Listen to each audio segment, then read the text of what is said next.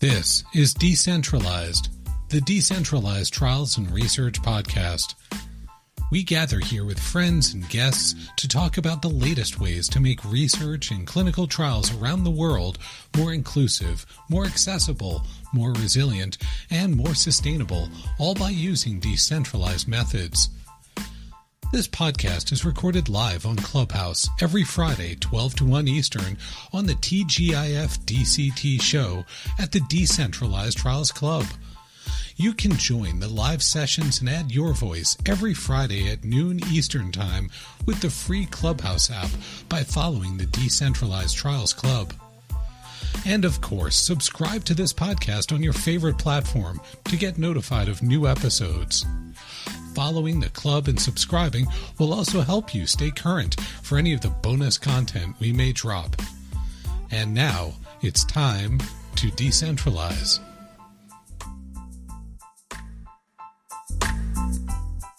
Well, welcome for those of you joining us. Welcome to TGIF DCT on Clubhouse as well as the Decentralized podcast. If you're joining us at a later date, for those of you joining us live here on Clubhouse, we gather here every Friday, 12 to 1 Eastern Time, here in the Decentralized Trials Club. If you're new to Club, maybe we're a house now. I think maybe we're a house. I've lost track of Clubhouse jargon, but whatever we are, club or house, you are welcome to join us. On the top left of your screen it says in a little font, Decentralized Trials. If you tap that, you can follow or join. And from there, you'll get updates about when we have our new shows each Friday. You'll be able to access replays there on the Clubhouse app. And of course, for those of you joining us live, you will become a part of our conversation, because after we spend about the first half of our time here with some of our guests on this week's topic, we're going to open up the room and look and listen for your comments, questions, and experiences. If joining us live on Fridays is not your cup of tea or doesn't work for you on any given week, we do make sure that this content is available through all of your favorite podcast platforms on the Decentralized Podcast. If you like Spotify, Stitcher, Apple Podcasts, whatever it is, just take a search for Decentralized in DTRA. You'll find us. You can give a follow there. And then you'll always know about if there's additional content we may drop throughout the week. In addition to each episode from that week going live on the podcast, we're also busy taking favorite, most listened to episodes from Clubhouse and moving them over, so that content library just keeps on growing. Now, the topics we cover each week come from you, our friends and family in the community. And so if you have a topic you would love to see us cover in the weeks ahead, just drop a message to Jane Miles, Craig Lipset, Amir Kalali, or if you don't know how to find any of us through email, LinkedIn, or Twitter, you can always drop an email to secretariat@dtra.org, which I have a feeling will magically appear in your chat here on Clubhouse. Letting us know what topics you want always keeps things fresh. And even though we've covered so many, we've hardly solved all of these different gaps or challenges or opportunities that exist.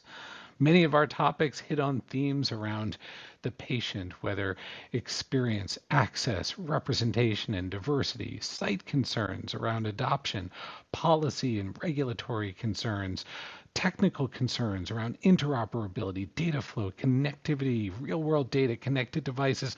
The list goes on. And so keep letting us know what you'd love to see and hear. And maybe you're going to want to step forward, just like our friends Jonathan and Dylan are doing today, to join us and help lead a conversation on one of those many awesome topics. Whew. Amir Kalali, how did I do there? What did I forget? I'm amazed how long you didn't take a breath for. That was pretty impressive.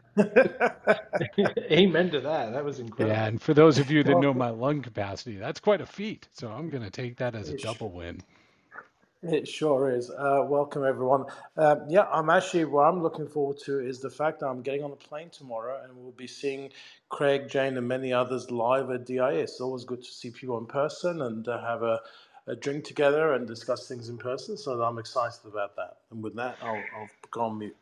So if you are headed over to DIA as well, and you're wondering, where can I see Amir Kalali in person, or Jane Miles, or even myself? Well, one of the easy ways to do that would be at a session on Tuesday afternoon at 1:15. Tuesday at 1:15 during the DIA, we will be moderating a panel. I get to moderate a panel with a number of fabulous voices. This panel is themed on collaborations and their role in advancing progress with decentralized research. And so for that panel, we will have representation from Transcelerate, from Citi, from ACRP, from IMI Trials at Home, and of course, DTRA. And together we'll be talking about the types of challenges that each of those initiatives are addressing. What types of solutions and work product are available? How do we avoid redundancy and make sure there are clean handoffs? And what are those gaps that collaborations need to address in the months and weeks ahead? Amir?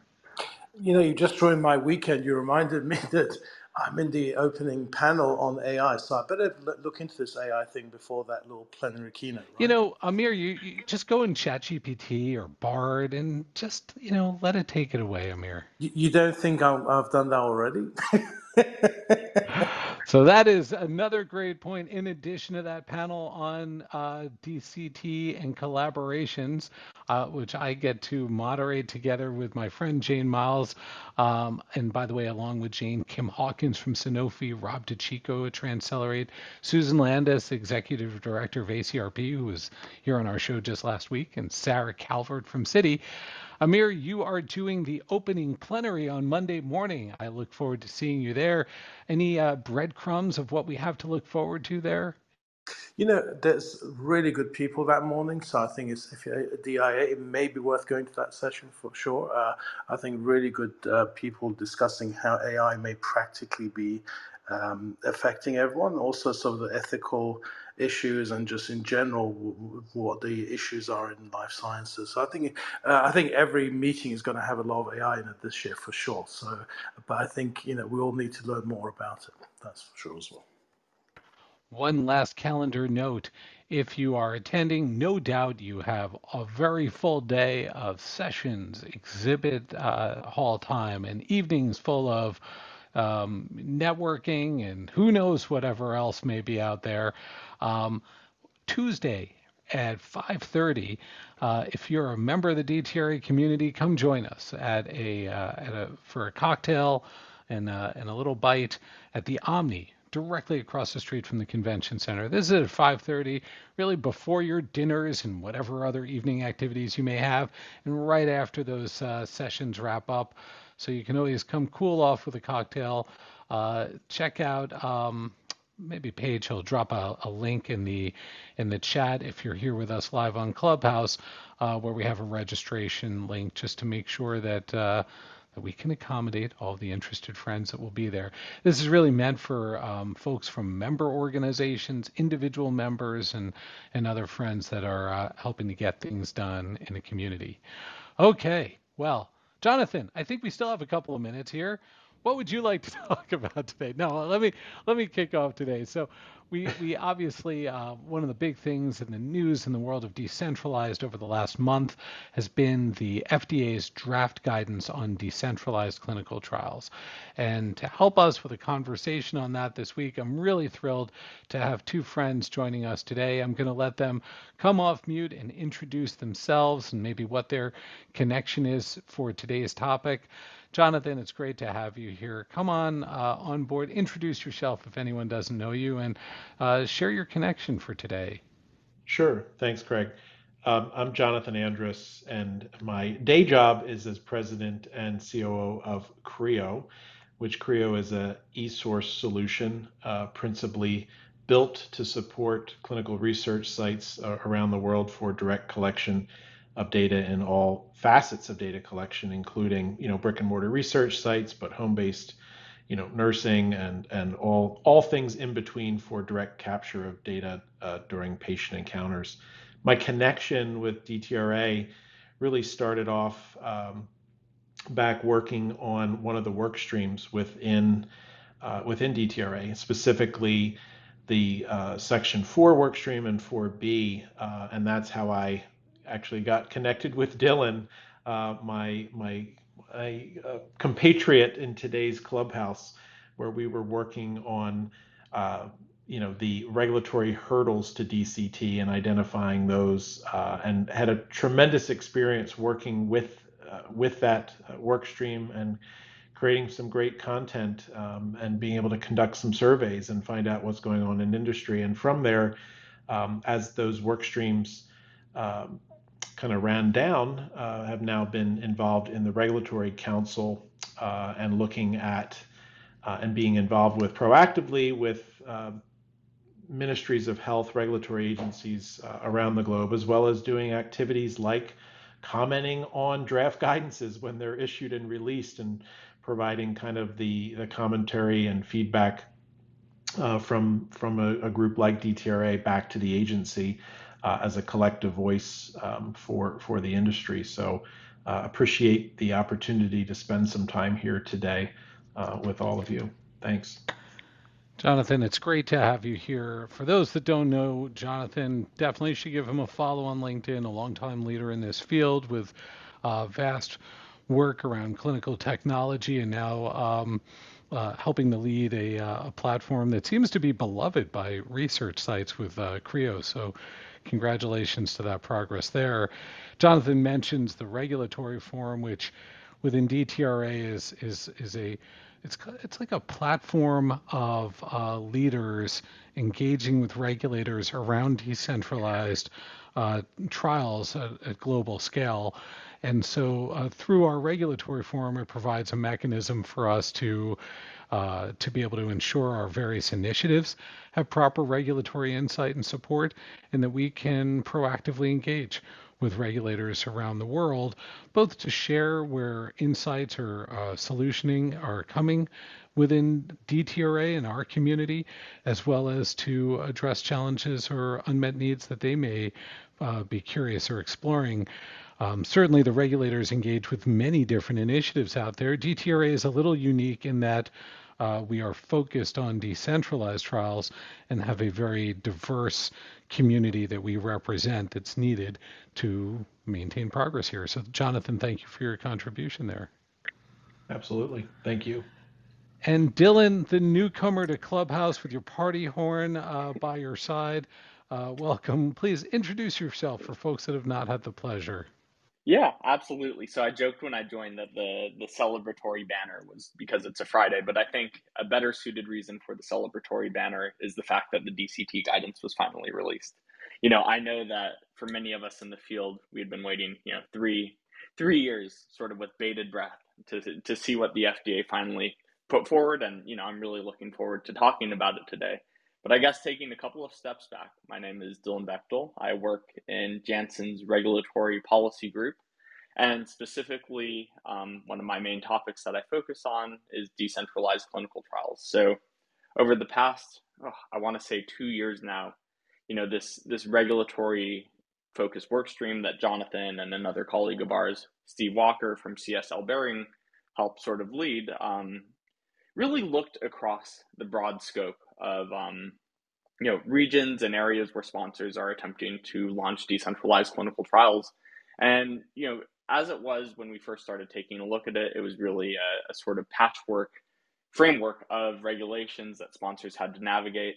And over the past few months with the EMA position paper and now the FDA draft guidance, I think it's really helpful to see some of these gaps start to be addressed. I know that there's still a lot of work left to be done, but for the most part, when we talk to members within the regulatory forum and within our regulatory work stream, we found that it wasn't actually the regulators that were posing the issues to sponsors. Oftentimes, sponsors would go to regulators and get pretty straightforward feedback. So a lot of the issues that we found in our regulatory work stream were more so sponsor hesitations to launch DCTs. So I think, half of the battle I view my job with is, obviously shaping and interpreting emerging regulatory guidances, but it's also demystifying DCTs to my stakeholders at my company and at other companies, around the fact that this is practical. There are some nuances, but for the most part, we can make this transition and effectively launch high quality decentralized clinical trials. So that's sort of the gist of how I ended up here today, and really looking forward to talking about the guidance. And I did want to call out that Mr. Walker is here in the clubhouse with us too. So who's the other gentleman that Dylan mentioned as a part of the 4B work stream. So Well, watch out, Mr. Walker. We might just end up pulling you on stage here, kicking and screaming. Certainly great to have that shout out. Steve is certainly a great leader at CSL and a great asset for so many of the community activities here to make the ecosystem better. Now, Jane, I have 101 questions for Dylan and Jonathan regarding the draft guidance. Where would you like to get things started this morning, this afternoon? Well, I think we will probably dive into the content that was included, but when we set up the topic, we were also interested in what would you add, or if you had a magic wand, what would you clarify in the guidance as it was published? And to Dylan's point, I think that the most important takeaway is by publishing a guidance, the regulators are sending a clear signal they're on board with this. Now we need to know how to operationalize within it. So I'll start there, and I have some ideas, but Jonathan and Dylan, if you could add or change something in the guidance as published, where would you start? I think I have. Just very quickly, if I could, say, summarize my magic wand wish list in really 2 words, it would be patient centricity.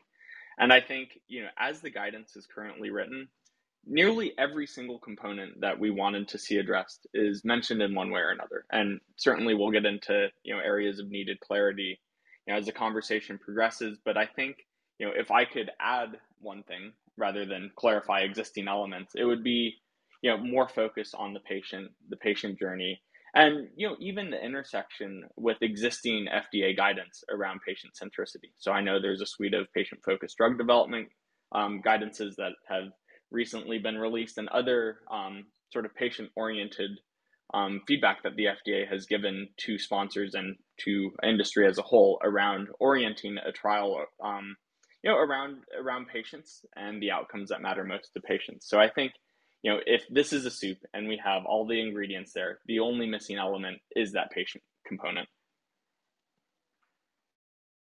And that's an interesting call out, Dylan, because we do see other guidance cross-referencing, right, with digital health technologies and the connections that the agency makes there, with a very strong and clear focus around technology and technology enablement. But interesting not to see those similar types of connection points around other guidance related to the patient, stronger inclusion and re-emphasizing that inclusion of patient voice in study design planning around these tools.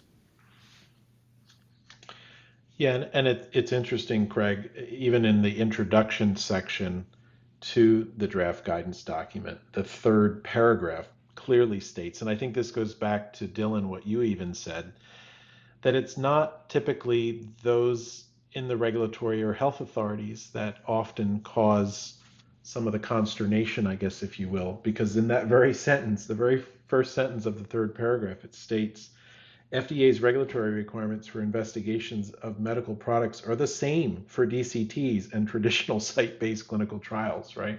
So it right out of the gate states that to try and break down that, that mystification that somehow, some way, this is so unique and different, where you're still embracing the principles of good clinical practices and doing all those things. So I thought that was a very interesting opening, one of the opening statements made there, and I think it kind of targets right at something that even Dylan said in his opening remarks.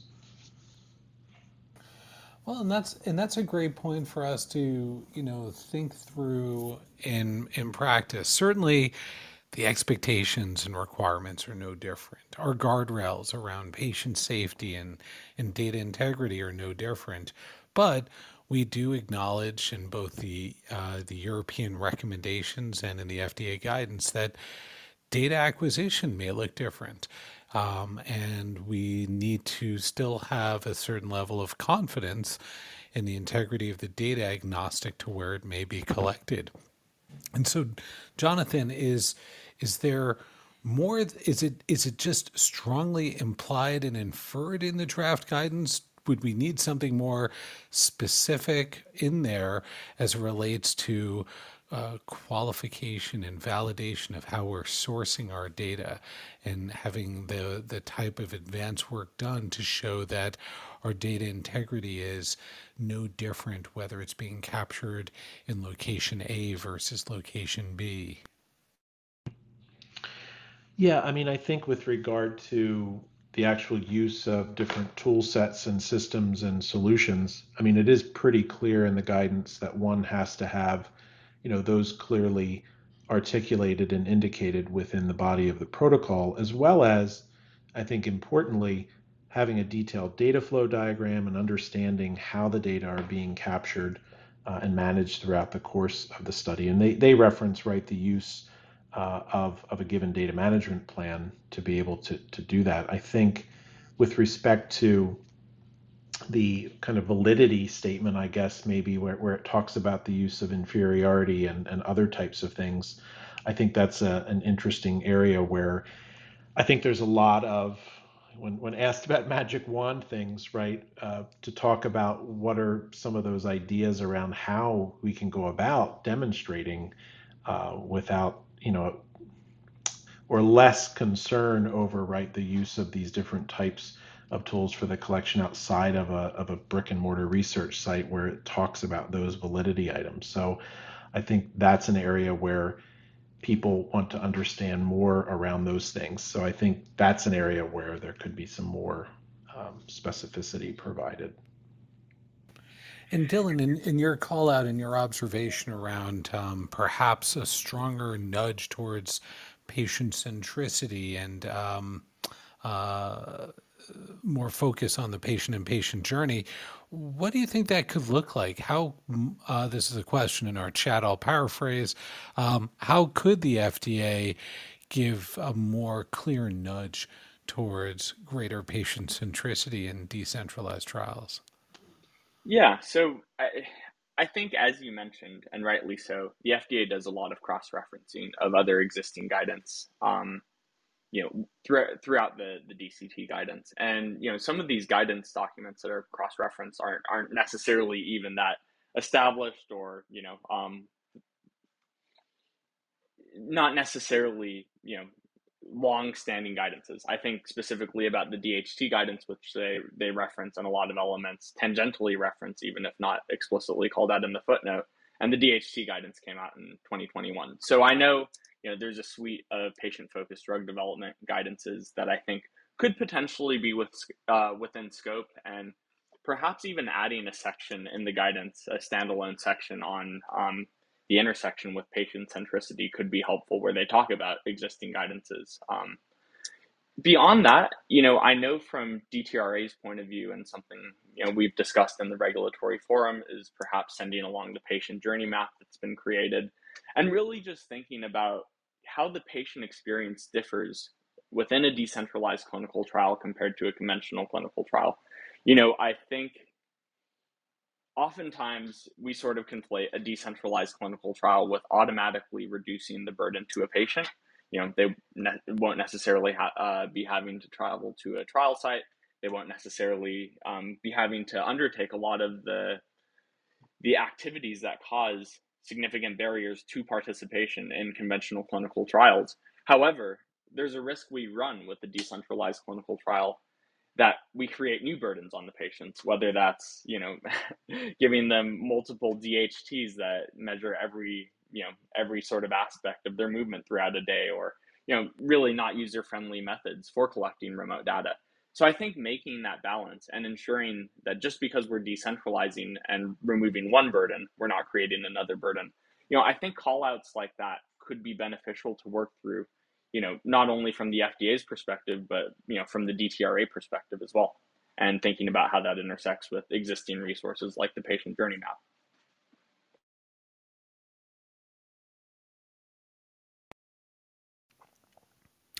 I'm curious, Dylan, Jonathan, did either of you find any unexpected surprises, anything in the FDA's draft guidance that you weren't anticipating, and or maybe emphasized even louder than you otherwise might have expected? So Jonathan already touched on this, and I'm sure we could talk about this at length. But I think the call out around non-inferiority versus superiority studies, at least to me, the first time I read it was a bit surprising. And I think, from a sponsor perspective, and I feel comfortable speaking on behalf of all of industry here. You know, we're very risk averse in regards to data quality, and we want to ensure the highest quality data is collected, whether in a conventional clinical trial or a decentralized one. And this distinction, mentioned between the suitability of a DCT for non-inferiority, I think causes a bit more hesitation because it seems as if there are questions around this data variability from a regulator perspective. So I think finding a way to sort of address some of those hesitations that may or may not exist from a regulator perspective would be helpful. And at least in my first read of the guidance, that was one of the major surprises that sort of caught my attention. I'm going to pile onto that if I can, just for a sec, because I agree with your statement, Dylan. It surprised me, and I'm going further. I was also a little bit concerned about the call out that by using HCPs, you could add more variability into the data. I get that, but it sort of is one of the reasons we're trying to do DCTs. So we don't want to compromise the data, but I also kind of took exception to the assumption that HCPs would somehow impact data quality. That's more of a personal opinion. Right. And I think kind of building off of that, Jane, I'm not sure who on this particular clubhouse was able to listen to the FDA's webinar that they just hosted just a couple of days ago. But that was one of the things that during the question and answer period that came up quite frequently, and some of the confusion, if you will, around the task log and the HCP and the lack of required training on the protocol, and just some of those topics that I think, I think if you're going to be using um, other individuals involved in the conduct of the research study, that if you're expecting them to collect data based upon the protocol, I think there is an element of understanding of those data elements and those data requirements, which I think then, Jane, probably would drive towards the fact that that shouldn't impact, right? If they truly are knowledgeable about some of the elements that are required for what they're collecting for that. And again, obviously it depends on the nature of what study elements they're collecting at this healthcare, practitioners or providers location. But I think that there were multiple questions that came up for those of you who participate or heard or participated in that. That was a frequent occurrence that came up time and time again around how to kind of weave and mesh that into the overall study design, which I think again comes down to some of that PI oversight and understanding of those things to make sure that those others participating in it are knowledgeable, to a certain level around the aspects of data collection required for that particular clinical trial. And I think that would, in my opinion, serve towards reducing some of those anxieties or concerns over that. Yeah, there's a little narrow path here. I get that. Like, yes, you didn't need protocol specific training as the healthcare practitioner to provide this data point because it's part of your standard practice. However, the requirements around data collection, the timing, where it goes, etc., that may be something you have to communicate really clearly about so we have common expectations on data quality, timing, and reporting. Yes. Yeah. So, a couple of interesting thoughts here. I was just on a call on this one with FDA and ASCO this morning, and it is fun to think about almost three tiers right now, right? We have one tier of tasks and activities are clearly study specific. It's special procedures, it's special activities that require special training, and that needs to be the investigator, the site staff, or a delegation of authority with support and oversight and emphasis on support with the investigator involved. Way at the other end of the spectrum are completely routine care activities, things that are on the schedule in the way that a provider would ordinarily provide care. That might even be routine care chemo involved in an oncology trial that's following the routine dosing schedule, the routine schedule. And then there are probably a whole lot of things that fall in between that are maybe a routine care activity, but with something, an additional view of that MRI, maybe an additional tube that you don't always capture. Maybe it's at a different frequency than you might have otherwise done.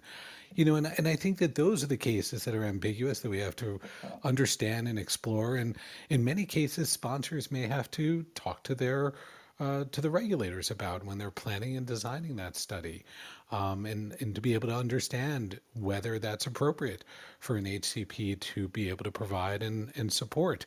Um, I'm a little less concerned about straight up data acquisition because the HCPs shouldn't be in the data collecting business. For one, and we've talked about this here on the show, I like the idea of investigators participating over video. If there's data to be collected, the investigator and their team should be collecting data for the study, unless this is something that we're looking to source from an existing EHR or other real world data system because we're tokenizing and that's the strategy for that data element. The HCPs to me should be providing routine care activities, but data for the study should be collected by study staff who are trained in proper collecting of data, including whether that's by video. That's just my 2 cents. I wouldn't say that's an official position of anyone other than myself. So let me be a bit provocative as I sometimes am.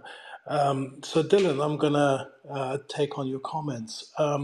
First of all, I think we must have improved somewhat if we have someone from pharma calling out FDA for not being patient-centric enough, considering really we're not very patient-centric in pharma, right? So we've obviously moved along, which is great.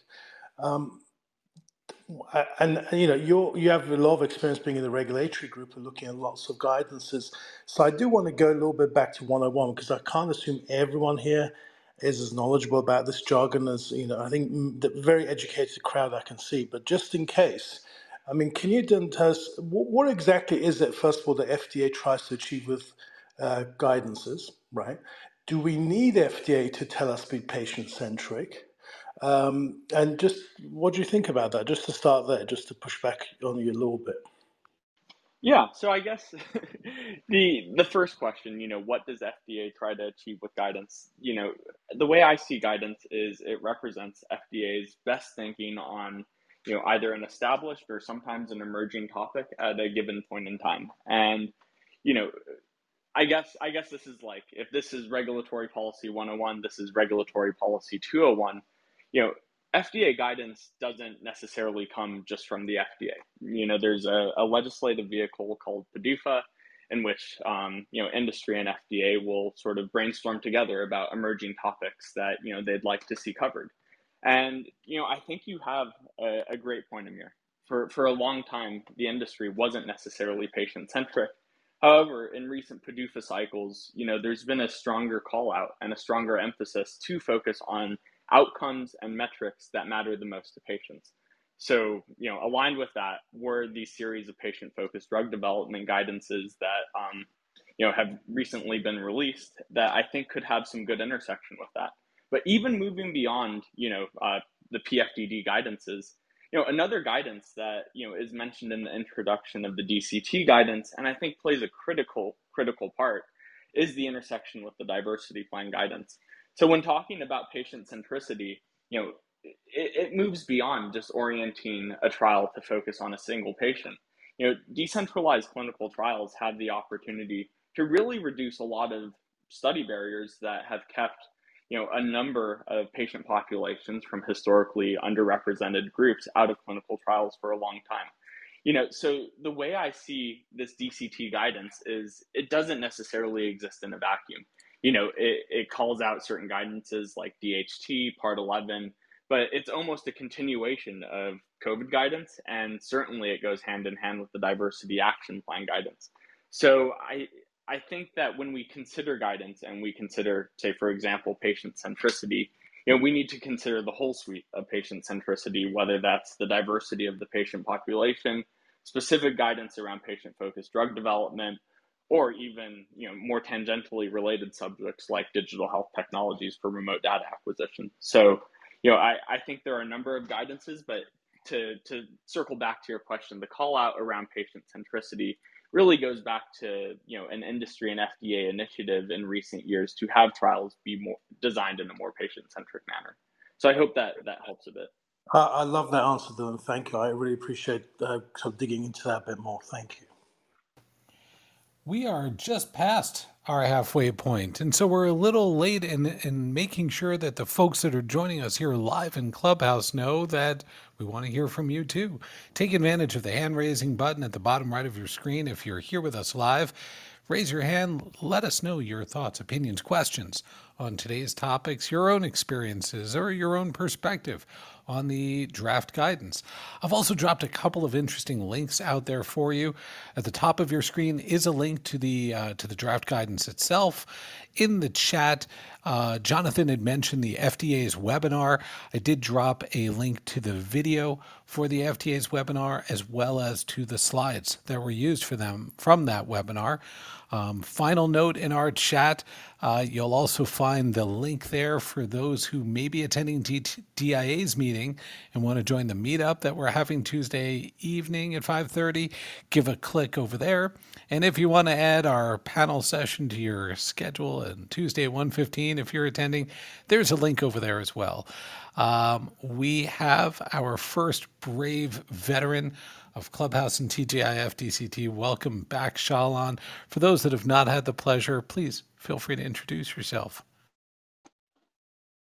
Great. Can someone just confirm you hear me? Confirmed. All right, cool. So I'm Shalan Beg. I'm a medical oncologist, and I think a lot about applying decentralized clinical trial tools to oncology studies. I am the VP for oncology at Science 37. I just wanted to chime in and underscore Craig's point on data acquisition at HCP's offices, because I think the application for that in oncology is very unique, and it doesn't really translate to many other therapeutic areas. And I think about it as as clear guidance that helps those writing protocols really think about what they want on their control arms. One of the barriers in clinical trial access in oncology is if someone is randomized to standard of care, they still need to keep going to the research site to get their standard of care. That can mean 2 or 3 hour drive sometimes.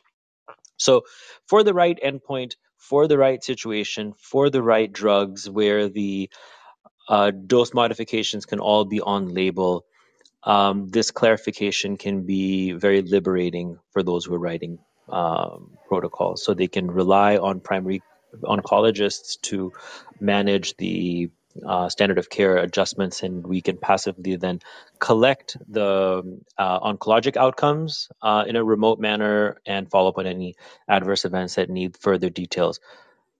The important point being not relying on the primary oncologist to do any research related procedure, as long as it's all what they would have done for the patient. So I think that was something which was compelling for me to see. Second observation was how the guidance is asking those who are writing the paper, the protocol, to put in some thought on what can be done in a decentralized way or not. So there is some responsibility on the sponsors to document this in protocols, and we've started to see some sponsors adopt that in their protocols in the schedule of assessments and have a separate section on DCT and what's acceptable, what's not. So that's very positive. But there's also work that the sites need to do as we think about the application of DCT tools on hybrid studies where sponsors and so where sites will start developing SOPs on what are their methods for demonstrating PI oversight on activities that are beyond their location. So I think that area will probably grow quite a bit.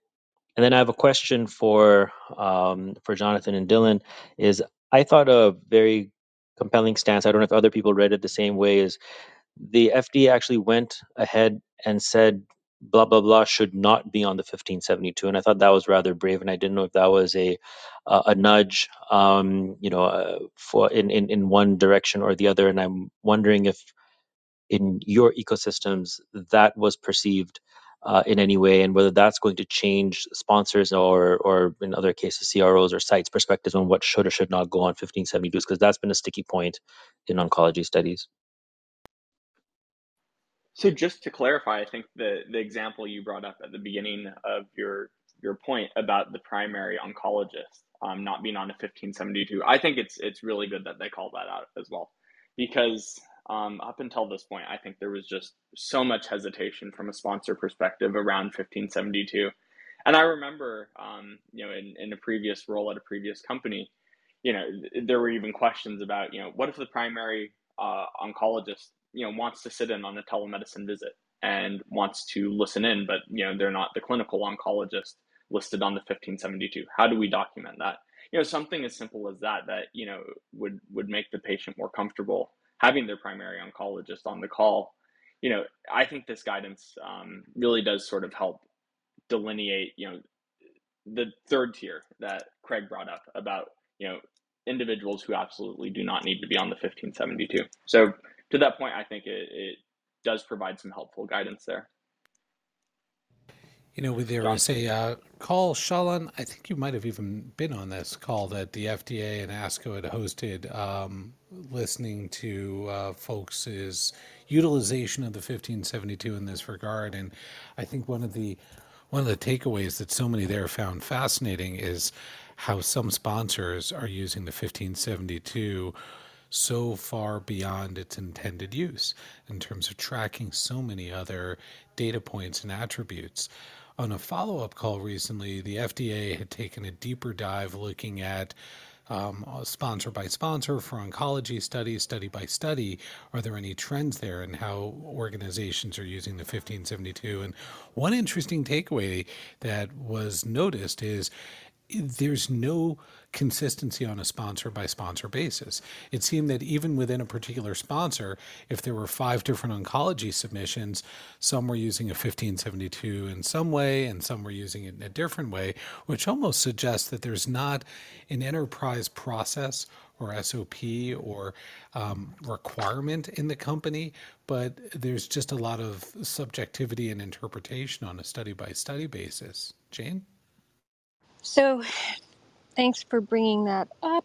We actually talked about that in our 1572 collab team this morning. And I just got to poll people, do you have an SOP on this or not?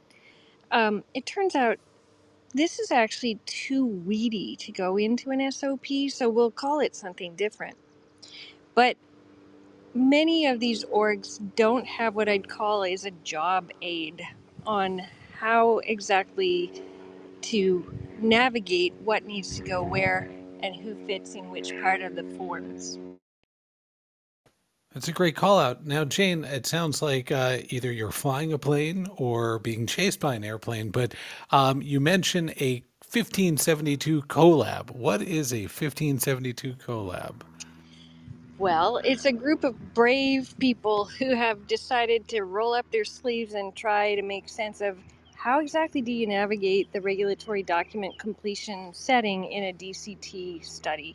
And Dylan's one of those people, so thank you very much.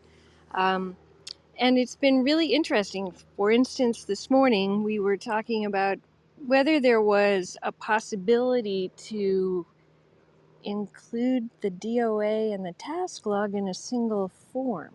That was sort of our little magic wand wish list. So we're going to experiment with that. We don't know if it's possible and what you would have to add and if it's just too complicated.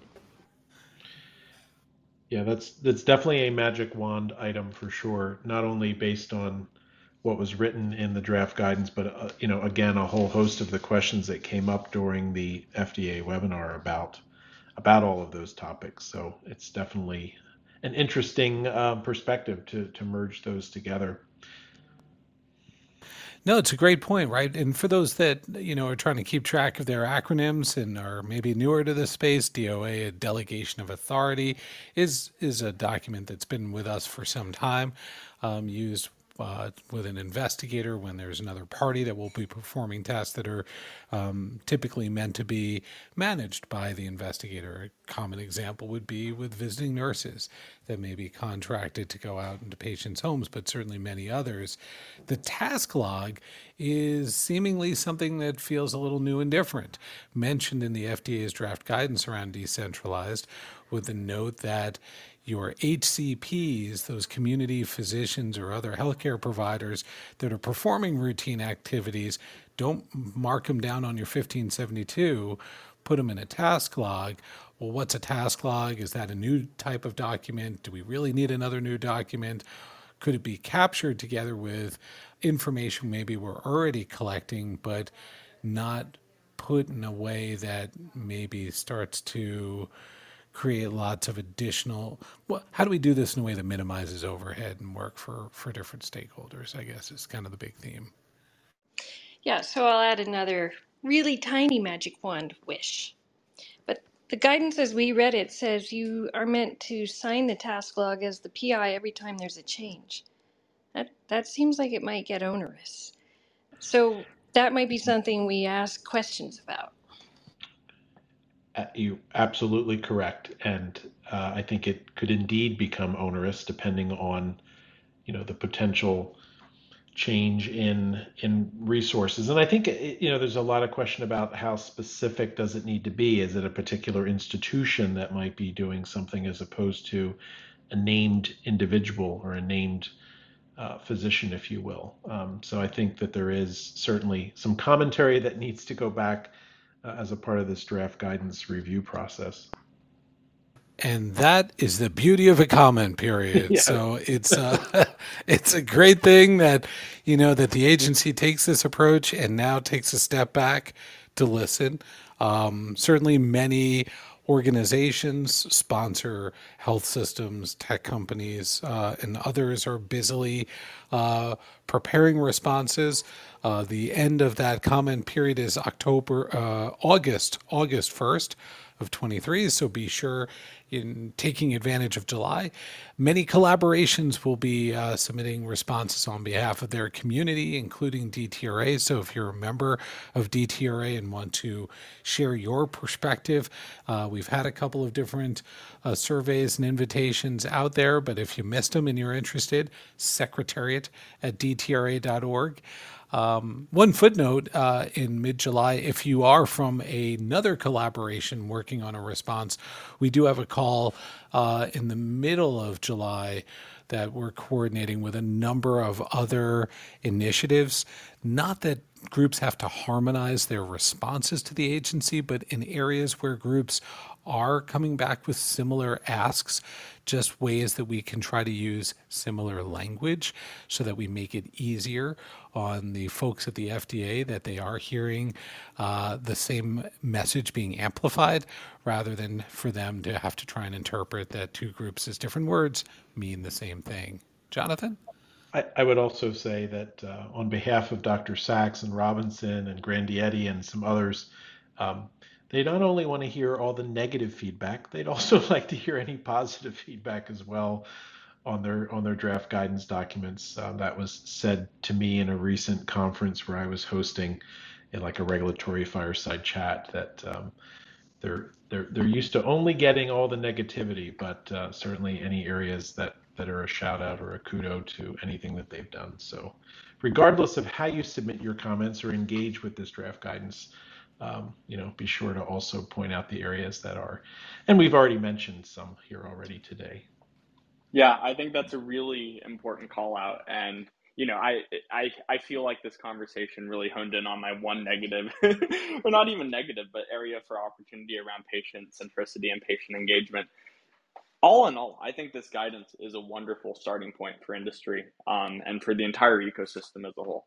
It really does seem to cover most of the components that, were these unanswered questions for sponsors looking to operationalize a DCT. Everything is addressed in one way or another, and certainly we'll need some clarification. I know, judging off of the webinar yesterday, the FDA, or the webinar they held earlier this week, there's still questions about 1572. I think that's an evergreen question in DCT. There are things to clarify, but this is a wonderful starting point. So I think we have a lot to build on, and it's a great sort of first step. It's such a great point. Without removing regulatory ambiguity, like, is it going to address everything? Of course not. It's a guidance document, folks, right? This is not your set of SOPs. This is guidance for the industry from the FDA, but it certainly removes a substantial amount of ambiguity, starting with, I think it was Dillian that raised right at the outset, how will regulators view these approaches outside of the pandemic? And so, when we had Leonard Sachs and Dita Christensen from EMA, from the Danish authorities back in November at the DTRA annual meeting, that was such an important signal that they were busy trying to communicate. Dita was able to promise a Christmas gift of their recommendations from EMA. Leonard made no such promise in terms of the seasonality of his guidance, but hey, it's a Flag Day gift, so we'll take it for what it is. And just grateful, you're absolutely right, that the agencies have been able to push these through. Jane, what other questions are cooking on your mind on the topic this week? I think there are still some things we'd like to sort out on PI oversight expectations, and if I had a magic wand, I would remove the requirement for a physical location for audit, but I don't have the magic wand. And the reason for that is not because I don't think the data should be available for audit, but maybe I'm too aspirational, expecting that most of it is digitized and therefore accessible to an auditor regardless of location. That's a great point. I know organizations that have been listing WeWorks as a location today because everything's in the cloud. It doesn't really matter. All people really seem to want is a conference room table and a cup of coffee and a good internet connection to find the data and information where it's needed, especially as more procedures may be done in different locations. Shalan, I'm sure this is a question that your model's been grappling with for some time. We may have lost Shalan, so I'll just drop that on his shoulders for the next time we have him on. I'm here. I agree. And we've talked about how to handle those in situations of audits. And Jonathan, were you going to jump in on other, whether that topic or other magic wand items on your wish list? No, I was going to comment kind of in keeping with what Jane was sharing or starting with, and what you were mentioning to Shalan as well, just the physical location item, which I found interesting with respect to that. But I did want to, I think the draft guidance does make it clear. I know, Jane, you had expressed some concern over the task log needing to be dated and signed by the PI when initially created and updated when new local HCPs are added. I mean, it does talk about the varied named and affiliations of those local HCPs. So I think I misspoke earlier when I thought I said that it was only for affiliation. So to your point, that could be certainly an area that could become quite unruly to manage potentially as different parties or players are involved in that. There were also questions asked during the webinar too about the use of the mobile research nurses.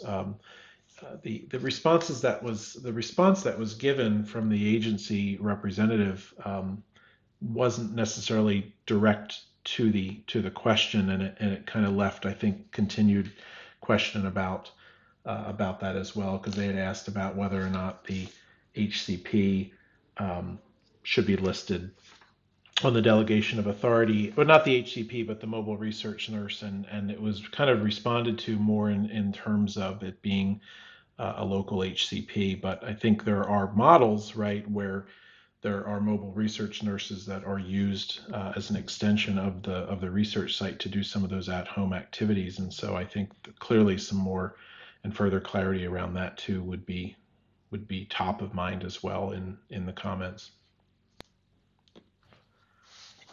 Jane, I feel like we're about to get back to your your favorite example of listing the VIN number of a mobile nurse on the 1572. So I think at least we are hopefully have enough clarity to no longer have to list VIN numbers when we're when talking about mobile and home health nurses. On the webinar, I think it was mentioned that, you can put down institutions. Another important point that, it's not clarified in the guidance, it was mentioned on the webinar and hopefully will be clarified in the final guidance, is that when it talks about trial personnel being able to be interviewed at this physical location, on the webinar, they mentioned that, remote interviews and inspections could be warranted. So, I think there is more flexibility, but yeah, I agree. We'll have to get some clarity around physical location. No shortage of opportunity there. Well, look, we're wrapping up here. I'm just taking a quick look to see if we lost anything in the chat. But I think we've got everything here in terms of the conversation. Hopefully, folks are finding some of these links and resources useful. Remember, if you are free on Fridays at 12 Eastern, always welcome to join us here live on TGIF on Clubhouse. You participate in the chat, jump on the stage like Shalan did here this week, and we're always glad to have him here. If you are asynchronous and joining us live doesn't work for the time slot, that's okay. Be sure to click and follow the Decentralized podcast on your favorite podcast platform. Those replays drop within just a couple of days of our live episodes. We're busy adding past content as well. Just a quick reminder, many folks here will be at the DIA. Hopefully we'll see you there in Boston next week. If not, please stay connected with us. We will not be live next Friday because so many folks here in the U.S. seem to be ready to head off for their barbecues or beach weekends or just getting offline. So June 30th, as a program note, we'll be dropping some past episodes instead. We'll pick things up here again on Friday, July 7th with our next live gathering. If you have topics you'd love to see us cover, keep letting us know. Drop those messages to Jane, myself, Amir, or secretariat at dtra.org. Amir, any final notes before you pack your bag and head for the plane? Or did you already pack your bag and head for the plane? Oh, no, I'm all right here. So, no, looking forward to seeing everyone next week. And Jen, I want to see what you're wearing for your creative black tie on Tuesday night. It's not going to be that creative. I think I'll disappoint you. You never disappoint me, Jane. My creative garb on a Tuesday night in Boston will probably be a Red Sox shirt, and that's about it. And shorts. Don't worry, everyone. Jonathan, Dylan, thank you so much for setting up our topic this week. And more important, thanks for your leadership in bringing voice and conversation and transparency around what's working and where there are opportunities around this guidance and so many other engagements we have with regulators. I appreciate your shout out to others in the community, Rosika, Genentech, Steve at CSL, so many others from the team that are keeping this dialogue going, responses happening, folks connected.